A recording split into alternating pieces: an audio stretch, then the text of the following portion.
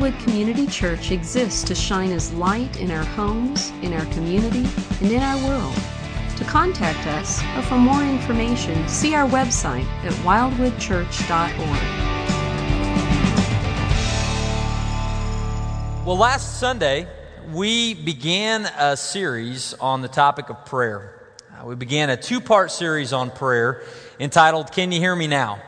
And basically, we're looking at the issue of, does God hear us when we pray? And if He does hear us, how does He respond to those prayers? And last week, we looked at Luke chapter 11, and we looked at a parable and an illustration that Jesus shared that basically encouraged us to ask, to seek, and to knock, that God wants us to bring our requests before Him in prayer. And then we saw that we should believe that God wants to respond to our prayers by giving us good gifts. We began our study of prayer last week with that passage in Luke 11, and we're going to continue it today by looking at Luke chapter 18 and seeing another parable that Jesus teaches about prayer. But before we open up and look at that passage together, let's pray. Father, I just want to thank You again for this time. Father, I thank You for Your love for us that we sang about earlier. I thank You that You have a plan that You are shaping into our lives. Father, the events that are going on around us, Your word tells us that You are weaving them into our lives to accomplish Your good purposes. And Father, we just thank You for that, because as we gather here today, there are times that we don't feel loved, and there are times that we feel as though our lives or the world around us are out of control. But we thank You that we can center back on Your word and Your truth that reminds us that much greater realities are at play. And Father, I pray that You would just illuminate Your text this morning to help us to see and to understand a little more about how You want to communicate with us in prayer. And I pray that You would encourage us, that even as the passage we're going to look at encourages us, that we wouldn't lose heart, that we wouldn't give up when it comes to the issue of prayer because of the encouragement we're going to see in the passage today. Father, I pray that You would just be all of our teacher today, that Your Spirit would illuminate the text. And Father, I pray that You would protect me from saying anything You wouldn't want said. But if I do say something that You wouldn't want said, Father, I pray that it would quickly be forgotten. But Father, anything that we share today that are Your words and Your truth, I pray that we would remember them, that we would believe them, and that we would walk forward in faith in them, that we might be shaped more into the image of Your Son. We thank You. We pray these things in Jesus' name. Amen. Well, as we have been talking about this issue of prayer, we used last week the illustration of a phone, a cell phone. And if you were here last Sunday, you know that we began the service by me asking you to get your phones out. I'm going to do that again. So if you've got a cell phone on you, just go ahead and get it out. And let me see it.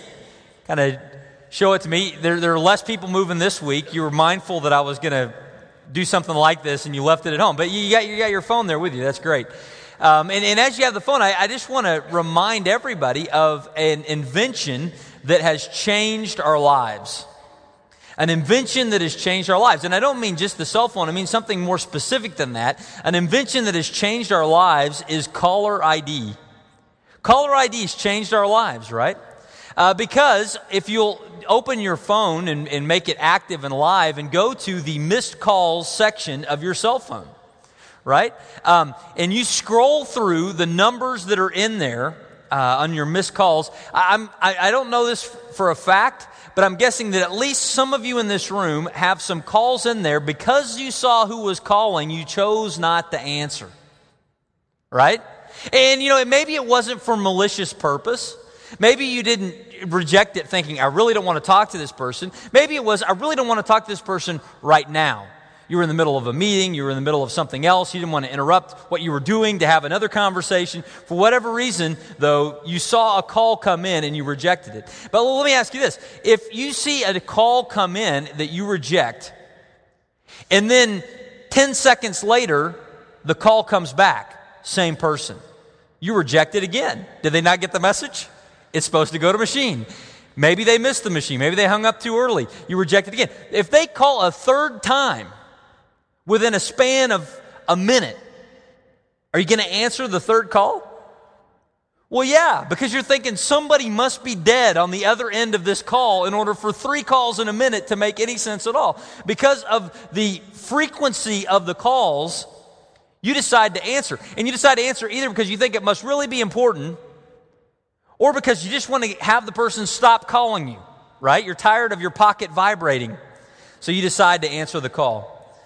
See, that is an experience that we've had. Many of us. I trust that I'm not the only one here who has ever had an experience that's something like that with a cell phone. But the reason why I share that today is because we're getting ready to look at a passage of Scripture today that seems to indicate, at first reading, at first glance, that God's answers to our prayers something like that experience. In other words, we pray to God, we say, hey, God, here's our request, and God says, not now. So we pray again, God, here's my request. He says, not now. We pray a third time, God, this is my request. He says, fine, I'll answer you just so that you stop asking. Believe it or not, there is a passage in Luke chapter 18 that at first glance seems to indicate that that's God's response to us in prayer. Well, it's important for us to look at that passage then, right, and see what it really means. Because waiting in prayer is a very significant thing for each of us. As we gather here today, waiting in prayer is something that's huge. We have all, I trust everyone in this room, has prayed for something for some extended amount of time and feel like you've gotten no answer. You've prayed for the ability to have a child. You've prayed for an illness to go away. You've prayed for a new job. You've prayed for a relationship to heal. You've prayed for whatever to happen, and you've prayed not once, not twice, not 10 days, not 2 weeks, but you've prayed a year. You've prayed 3 years. You've prayed 10 years. You've prayed 20 years. Whatever it is, you have prayed for some extended period of time for something, and you feel like you have not gotten an answer. Well, many times, if that's your experience, then we begin to get frustrated. We begin to get discouraged. We begin to want to give up in prayer and to stop praying altogether because we feel like it must be ineffectual. It must not have anything to do with the reality of what's going on in my life because clearly it seems that God is rejecting our calls. And this is a problem for us because we are people who are living in an instant world. Think about how frustrated we get when something delays us by 2 or 3 minutes. I was driving down I-35 south on Friday, and I came, there's construction on I-35. If maybe you're not aware of that they actually do construction on I-35. But I was driving south on 35, and there was construction out, and it began to slow down about Tecumseh. And I remember thinking, I've got to get out of here. We're slowing to 20. I've got to get off the highway. I've got to take a back road. I've got to get out of this because I can't have my life delayed by 3 minutes on I-35. When you fly, the same experience occurs, right? They come on and they say, yeah, because of terrible weather and the fact that if we fly, the plane would crash, we're going to delay our takeoff by 45 minutes. What do? Oh, my goodness. 45 minutes? Never mind that you're going from Oklahoma City to Los Angeles, a trip that would have at one point taken, weeks or months to occur. You're going to get there in 2.5 hours.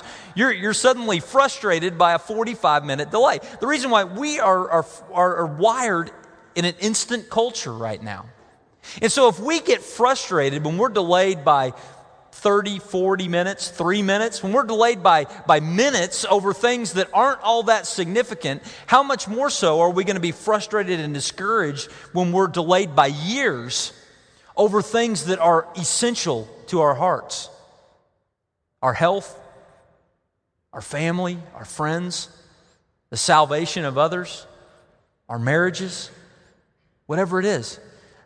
This is a very important topic for us to look at in prayer because we wrestle with these issues. And God has not left us hanging on this issue. He gives us a parable that Jesus told in Luke chapter 18 that talks about waiting in prayer. and we're going to look at it today. So if you got a Bible, take it out and open up to Luke chapter 18. Luke chapter 18, verses 1 to 8. We're going to see today, can you hear me now, part 2, as we look at waiting in prayer. This is what the passage says.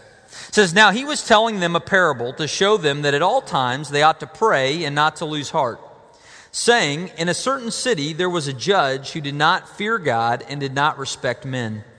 And there was a widow in that city, and she kept coming to him, saying, 'Give me legal protection from my opponent.' For a while he was unwilling, but afterward he said to himself, 'Even though I do not fear God nor respect men, yet because this widow bothers me, I will give her legal protection. Otherwise, by continually coming, she will wear me out.' And the Lord said, 'Hear what the unrighteous judge said. Now will not God bring about justice for his elect who cry to him day and night, and will he delay long over them? I tell you that he will bring about justice for them quickly. However, when the Son of Man comes, will he find faith on the earth?'" And so we have this passage that Jesus speaks, this parable that Jesus speaks, that talks about waiting in prayer.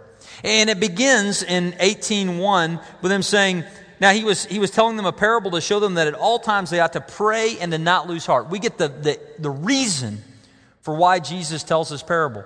Because there is often a delay between our request and God's answer in prayers. And because there is a delay that we experience, we have a tendency to want to lose heart. We have a tendency to want to give up. Jesus is aware of that, so he tells us this parable. And in this parable, we see two things today. The first thing we're going to see is that there are two things that we need to keep when it comes to prayer. The first thing we need to keep when it comes to prayer is keep an accurate view of God's character. Keep an accurate view of God's character. Now we see that unfold over the verses of this parable. And the parable is an interesting one because really there are two characters in the parable. There's the judge and there's the widow. And the judge would have had some jurisdiction over an area. This was a common scene in the ancient world. And this judge would have settled disputes, and similar to the judges in our world, right? But they had even a little more power. And so this judge would have had some authority within an area. But an interesting thing about this judge is that the judge was said to not fear God and not respect men. Now, this sounds like a wonderful judge, right? Sounds like a great party guest. I mean, this sounds like a rough guy, right? This judge did not fear God or respect men. And into this judge's courtroom, day after day, comes a widow. Now, in the ancient world, widows were someone who were seen as the epitome of those in great need. Right? The widow was one without protection in a male-dominated society. They were one without the ability to add provision to their families. And so there was some protection given to widows under Jewish law, but there were those that would try to exploit the widow in their time of need. And it appears that's what's happening in this situation. See, there was a widow who was coming to this judge asking protection from her enemy, asking for justice. In other words, there was someone within her midst who was going after her. And the kinds of things that might have been happening. 2 Kings chapter 4 talks about a situation where there was a widow, and because of the fact that she didn't have a husband, she didn't have a provider, and she didn't have a means of income, had several people that she had become a debtor to, a creditor to. And these ones who had loaned her family money were now coming after her and were seeking to enslave her children in 2 Kings chapter 4. They were seeking to take her property. And I think when Jesus tells this parable, he's thinking of a similar kind of situation where a widow was being attacked by someone in the community who was trying to take away what little she had, trying to take away her land, trying to take away her family. And the widow, seeing nowhere else to turn for help, goes before the judge day after day and asks for him to provide protection to her. And the judge, not fearing God, not respecting men, wants nothing to do with this widow. He says, no, no, go away, no, go away, no. But eventually, the judge says, you know what? If I don't do something, she's going to wear me out. As a matter of fact, he says where is it exactly? He says, yet because this widow bothers me, verse 5, I will give her legal protection. Otherwise, by continually coming, she will wear me out. That phrase, wear me out, literally means if I don't do something, she's going to give me a black eye. She's going to keep poking me right there until eventually my whole eye is going to be black. And so I don't want that to happen. That will be embarrassing to me. And it's just going to be easier for me just to give this woman what she wants so that she'll leave me alone. In other words, the judge decides to help her not because of any noble purpose, but for a very selfish one. I don't want to deal with her anymore, so I'm going to give her what she wants. Now, what's interesting to me about the parable is that it's fairly transparent what the comparison is. It's fairly transparent that the widow represents you and I. The widow represents someone who would bring a request before God in prayer. The widow represents us because we, like the widow, have nowhere else to turn. For the things that matter most in our lives, we come to a point, either quickly or after a while, we realize we cannot effect the change necessary for this outcome. And so we have to find someone to appeal to who is higher than us, and we turn to God in prayer. And so we are the widow in the story. But what's really seems troubling to us is that God in the story is the unrighteous judge. Isn't that bothersome? Jesus, the Son of God, God in the flesh, is talking and compares God to an unrighteous judge.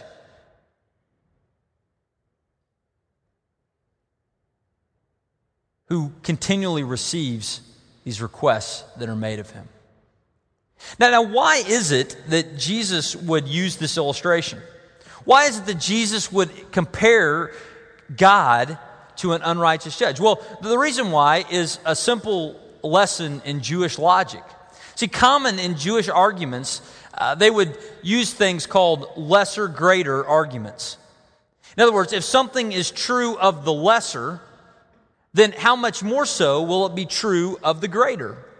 In other words, if an unrighteous judge will eventually respond to consistent requests made by a widow, how much more so will the God of the universe respond to the needs of his people? And that lesser-greater argument is very easily seen in the way that the judge is described.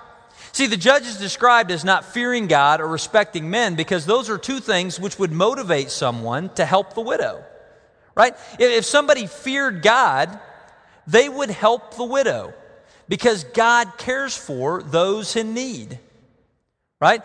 God is the one who made provision within the nation of Israel for the widows and the orphans to be taken care of. God is the one who speaks frequently of the care of the widows and the fatherless. And so because of that, someone who fears God would have a motivation to care for the widow as she comes into the courtroom. Well, if somebody who fears God would have a motivation to care for the widow, how much more so would God have a motivation to care for the widow? See the connection? Somebody who fears God would help the widow. How much more so would God help the widow? So obviously, if somebody who doesn't fear God would help him, how much more so would God help the widow? Same thing is true about respecting men. If somebody had a respect for mankind, they would want to help the widow out of a concern or even out of pity. Well, how much more so would God, who describes people as his elect, how much more so would God desire to help those who are in need? See, it's a lesser versus a greater argument.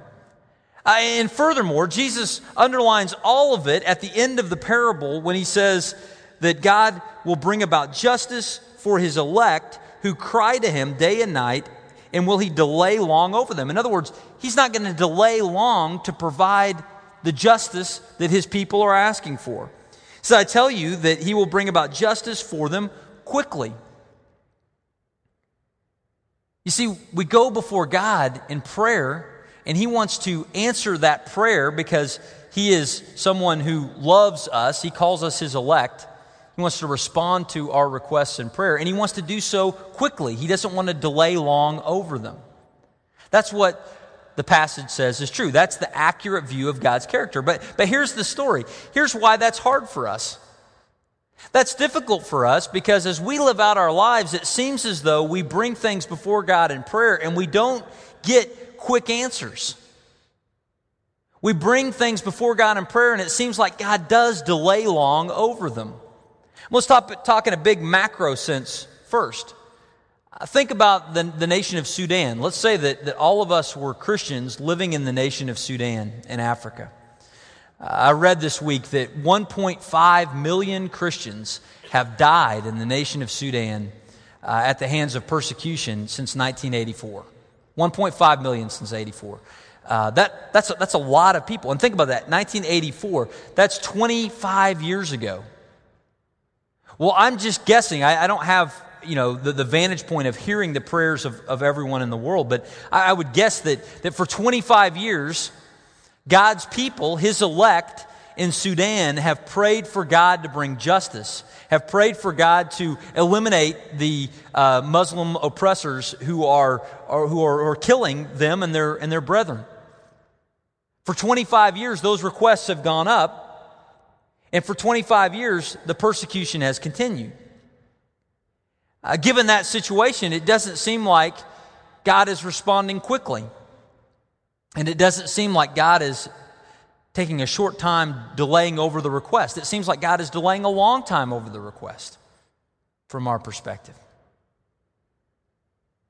You think about that in your personal life, the things that you have been praying for, the things that you have been regularly bringing before God and asking him to work, that it seems like there has been no answer for some period of time. It doesn't feel like God has responded quickly, does it? It doesn't feel like he's not delayed over the request. See, the difficulty with the passage is not what is stated there. The difficulty is our experience. Our experience feels as though God is delaying, and we want the answer why. God, why are you delaying over this request? Is it because we haven't asked enough? Is it because you don't care? Why is it? Why are you delaying over this request? But see, God's word corrects our view of who he is. God's word corrects our view. He wants to give us an accurate perspective of who God is. And the accurate perspective is that when we bring our requests before God in prayer, he does not delay long over them, and he sends his response quickly.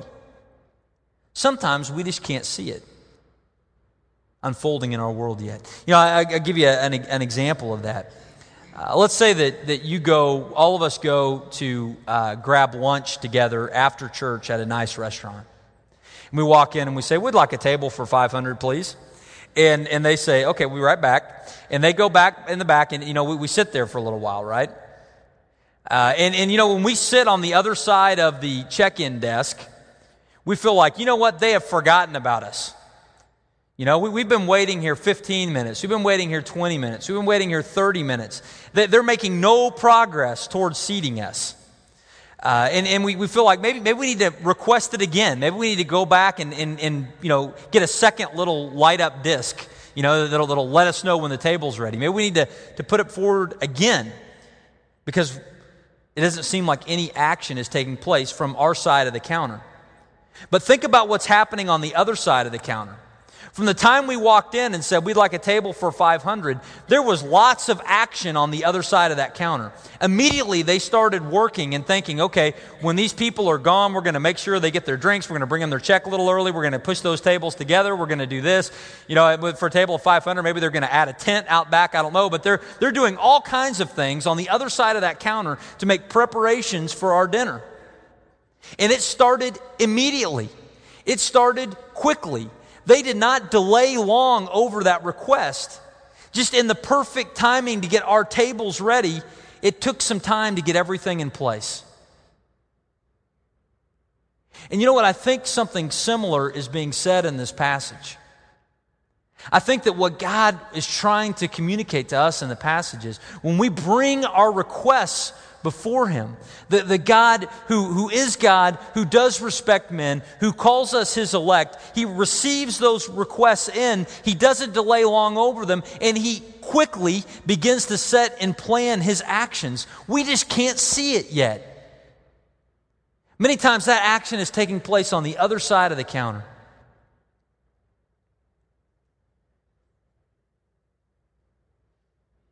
The first thing we need to have is an accurate view of God in prayer.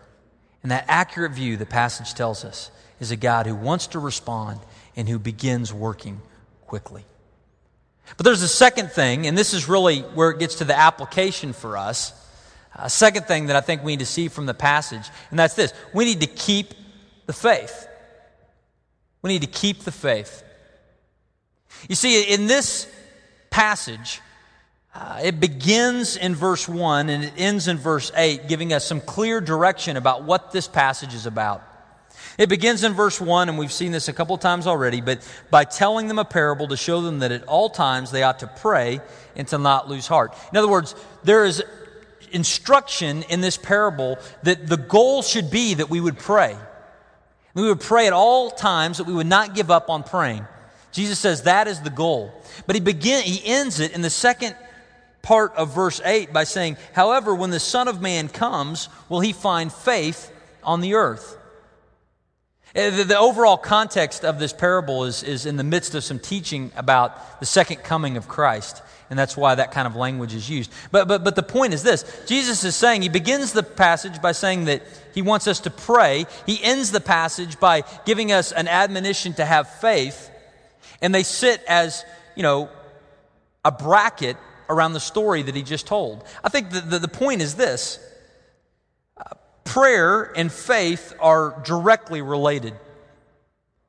Prayer and faith are directly related. The point is that we are to pray and to continue to bring our requests before God in prayer. It says in the passage that night and day we bring our requests before Him. We're to continue to do that, not so that we can give God a black eye, not so that we can wear Him out, not so that we can keep tapping Him on the face until He does what we want. That's not the character of our God. We can't make Him do anything that He doesn't want to do. But we go before God consistently, bringing these things in prayer day and night, because it's an expression of our faith that He is the one who can do it and that He is the one who is already at work. Why would you pray for something for a week, for a month, for a year, for 5 years, for 10 years? Would you do it so that God's arm would eventually be twisted hard enough that He would do what you wanted Him to do? No. The reason why we pray over long periods of time is that our prayer points us to the object of our faith. Our prayer points us to God. It fuels our faith because it looks forward to the time when God's provision is manifest in the world around us.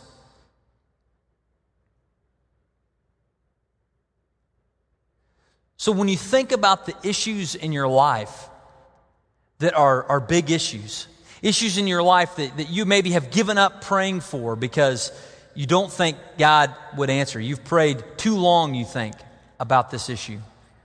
And you wonder if God hears you now at all. We need to pause and recalibrate why we're praying. We're praying to fix our faith on the one whose plan is already at work. And when we pray that way, we can make bold requests of Him like we saw last week. We can go and make our request of Him. But we know that God's plan to give us fish and not snakes, God's plan to give us eggs and not scorpions, God's plan to give us His good gifts is already at work. And our prayer merely reminds us of that. And that's why we would pray day and night. Now here's the question. Are you praying day and night for the things that are troubling you right now? Are you bringing them before the Lord consistently in prayer? That's the intention. Are you bringing them before the Lord in prayer with faith that God is already at work? You know, one of the things that can be really helpful in your prayer life, just to encourage you to pray more, is to pray with someone else.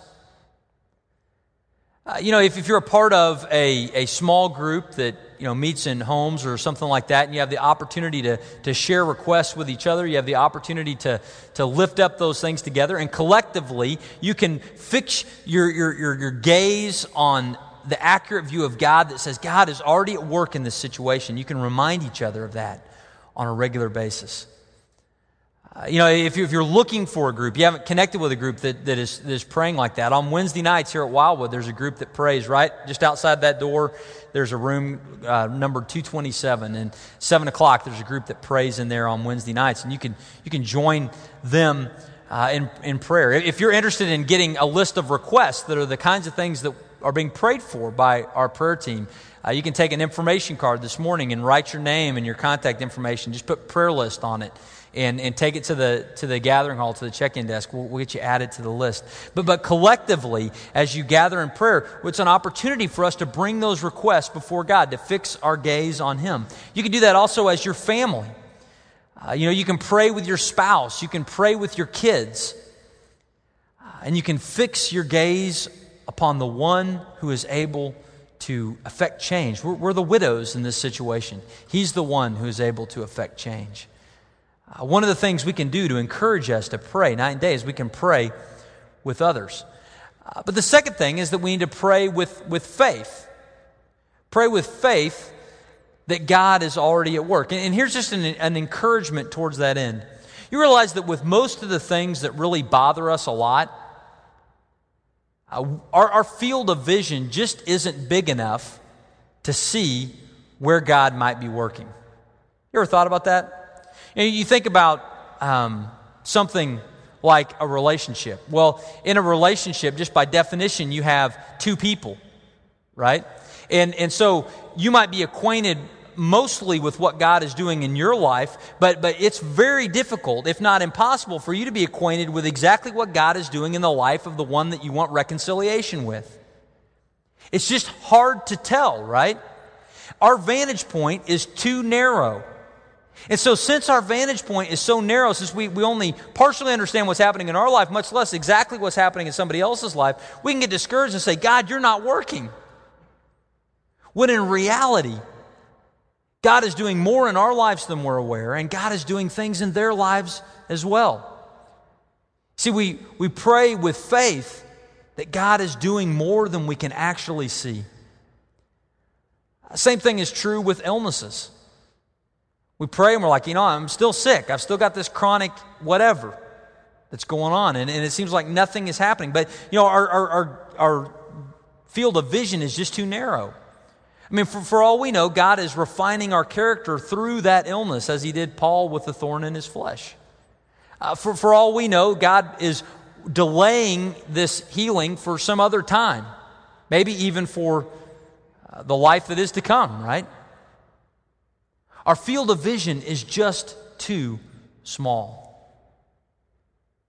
And so as we go before the Lord, consistently bringing our requests to Him in prayer, we need to have faith that God is doing more than what we see. When we do that, we're freed up to bring our requests to Him night and day. So we end, let me see your phones one more time.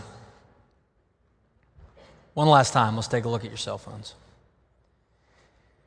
When you have your phone and occasionally you make a phone call and you dial a number and you think you've dialed the right number, but in fact you've dialed the wrong number. And when you've dialed the wrong number, it's a frustrating experience, right? Because you're not completing the transaction that you picked up the phone for. And I think the reason why it's important for us to have an accurate view of God is that we need to know who it is on the other end that we're connecting to.